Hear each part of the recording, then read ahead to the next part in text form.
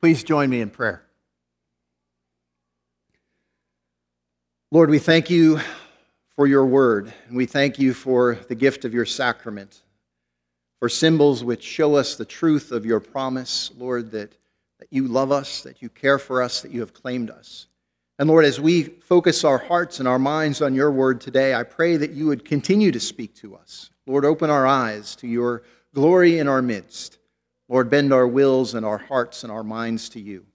And Lord, may the words of my mouth and the meditations of our hearts be found holy and acceptable in your sight, you who are our strength and our Redeemer. Amen. I'm going to confess Mark stole a little of my thunder this morning. I didn't know he was going to describe Lent and some of its practices so well. But since as an educator, he knows that iteration is good to help learn things, we're going to get it again. This past Wednesday, Ash Wednesday, Christians around the world marked the beginning of that season called Lent. And it does last for 40 days. It's 6 weeks, not counting Sundays. Sundays are feast days. And it's the same period of time, those 40 days, that Jesus spent in the wilderness, as we heard from our lesson from Matthew today. Jesus was there fasting and praying and fighting off the devil.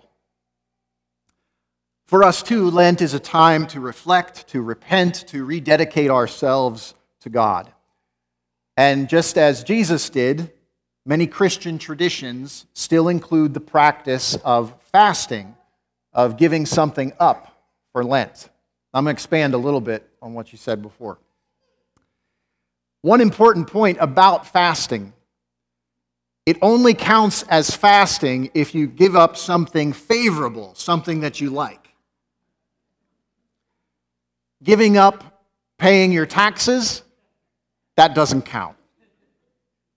The same goes for not washing the dishes, not getting up for work or school, or for not stopping for gas when the little light comes on. I would love to give that up. Second, the most important point about fasting, the most meaningful part of this spiritual discipline isn't what you give up, whether that's a certain amount of screen time each day, or setting aside a particular hobby or recreation, fasting from a certain food like chocolate or a whole food group like coffee. Somebody heard it. Maybe that's just me.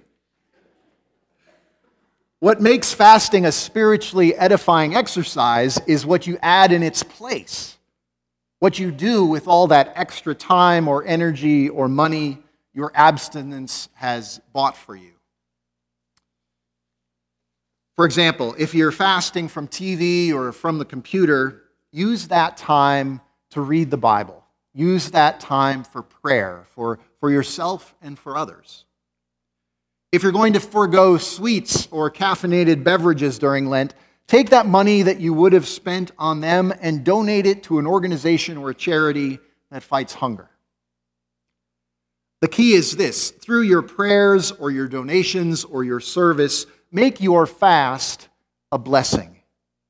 Make your fast a benefit to your own faith and a gift to those around you. Now, of course, there are obstacles to fasting, the greatest being the subject of our reading this morning from Matthew. It's what we're going to focus on today. It's temptation. The Irish poet Oscar Wilde said it well: "I can resist anything except temptation." Now, last week, you will remember our passage from Matthew revealed Jesus' godly nature, his dazzling mountaintop display of heavenly brightness and light. Well, today we have an example of Jesus' very human nature, Jesus' susceptibility to temptation. Today, Jesus is not on the mountaintop in glory. He is down in the valley, in the shadows.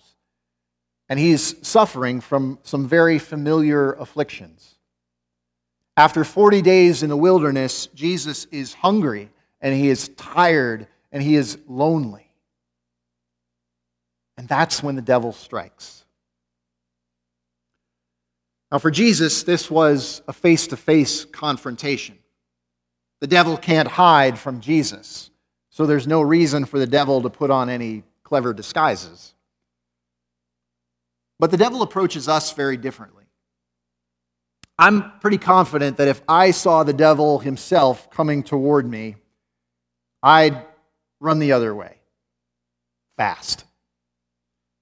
And the devil knows this. So with us, he's got to be more sneaky than making a direct confrontation. And there are several ways that the devil does this. Just as he did with Jesus, the devil knows how to pick his moments. Temptation is more likely to strike when we're stressed, when we're down, when we're feeling overwhelmed and like the weight of the whole world rests on our shoulders, when we're getting tired of waiting for God to make a way, when following Christ begins to feel like a burden and a sacrifice instead of a joy. That's when the devil will appear and start to whisper in our ear and cloud our vision and our senses. We see that at work even here with Jesus. In Jesus' first temptation, the devil attempts to use Jesus' circumstances against him. He knows that Jesus is hungry from this extended fast, and so the tempter tells Jesus to turn a stone into bread. Now, at face value, you got to think, well, what harm can there possibly be in that? I mean, Jesus needs to eat. Everybody needs to eat. Why would the devil start there? Well, as loud as his belly was grumbling, Jesus saw that this temptation was about more than just food.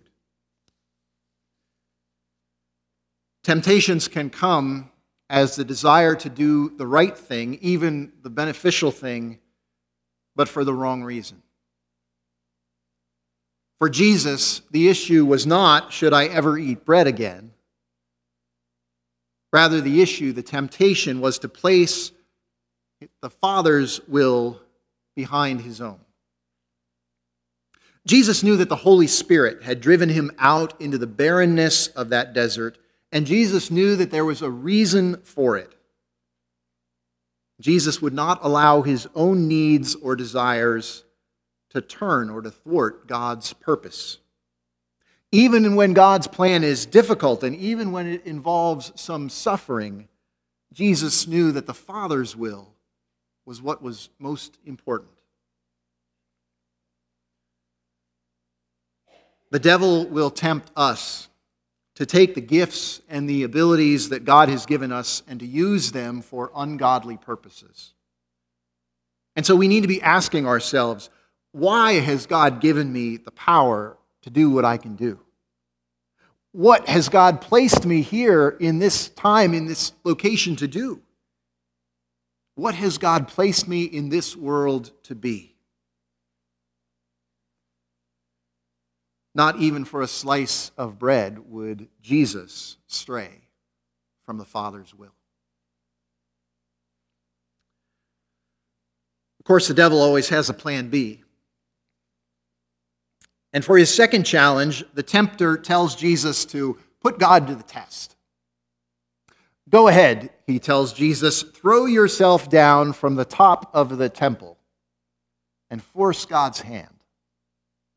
God says he loves you. If so, then God should be willing to prove it. Instead of a life in which everything Jesus said and did was to show his love for the Father, the devil tempts Jesus to make life all about God having to prove his love for him. God proving his faithfulness, God proving his power. Jesus, of course, says, no, I will not require God to prove himself to me. There is a line between the created and the Creator, and it's a line that Jesus would not cross. And yet we face this temptation too. It comes as a temptation to begin conversations with God like this. Okay, God, if you well, then you can fill in the blanks. How often are we tempted to imagine ourselves, the created, as on par with God, the Creator? How often are we tempted to forget our place, tempted to make it about what God can do for me instead of what I can do for God?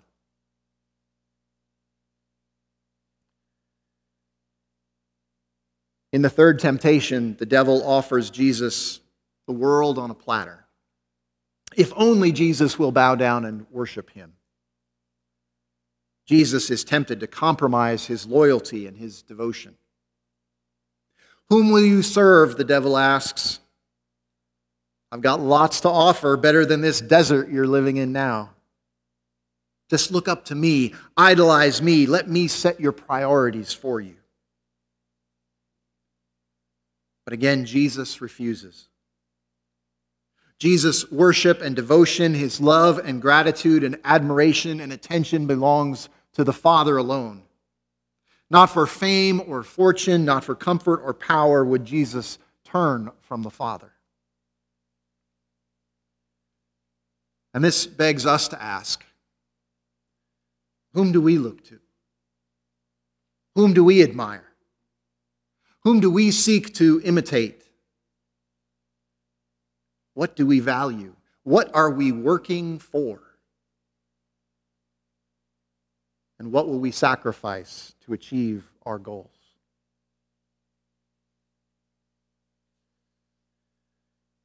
Now, it's worth noting that each of Jesus' responses to the devil are quotations from Deuteronomy, from the 5th book of the Bible in the Old Testament. Jesus responded to and ultimately defeated the devil. He overcame temptation by drawing upon and by holding fast to the Word of God. But you'll also notice that the devil knows God's Word too. So just being able to answer the devil by quoting Scripture isn't a surefire immunization against temptation. Now, when it comes to defeating temptation, there's something else here in this passage that's even more valuable and more effective. Consider this really curious thing about this record that we have. Nobody else was there when this happened. It was just Jesus and the devil. We only know about any of this scene because after Jesus came out of the wilderness, after he gathered his disciples around him, he shared his temptations. Jesus talked about his battle with the devil. And Matthew, Mark, and Luke, they knew all this was valuable. This was worth recording. Each of those Gospels has a version of this event. And therein lies the secret to beating the devil. It's sharing the temptations that he throws at us. The good news about temptation is this: unlike Jesus, we have not been left to face temptation alone. No, there is value for us in sharing our duels with the devil. We gain wisdom and strength from each other, both from our victories and from our failures. And that's hard. We don't like to be so vulnerable with each other. We think it's admitting weakness, showing our sinful underbelly. But note, the failure is not in being tempted. It wasn't for Jesus, it's not for us. Just as Jesus was tempted, so are we. God, in his grace, though, has not left us to face temptation alone. As we just witnessed in Annie's baptism, God has claimed us. We are his. We are beloved sons and daughters. And like a good parent, a good shepherd, God is there to help us when we get into trouble. When the tempter strikes, we can call on God and we can call on one another. And just doing that, just asking a brother or a sister for help, for strength, for wisdom, that is often enough, all it takes to get us safely through the trial. As the passage says, God has angels and God has saints all around us to minister to us in times of weakness and in need. God is here, and we are here for one another to share these battles, to share our temptations, and to put the devil on the run. Let us do that together. In Jesus' name, amen.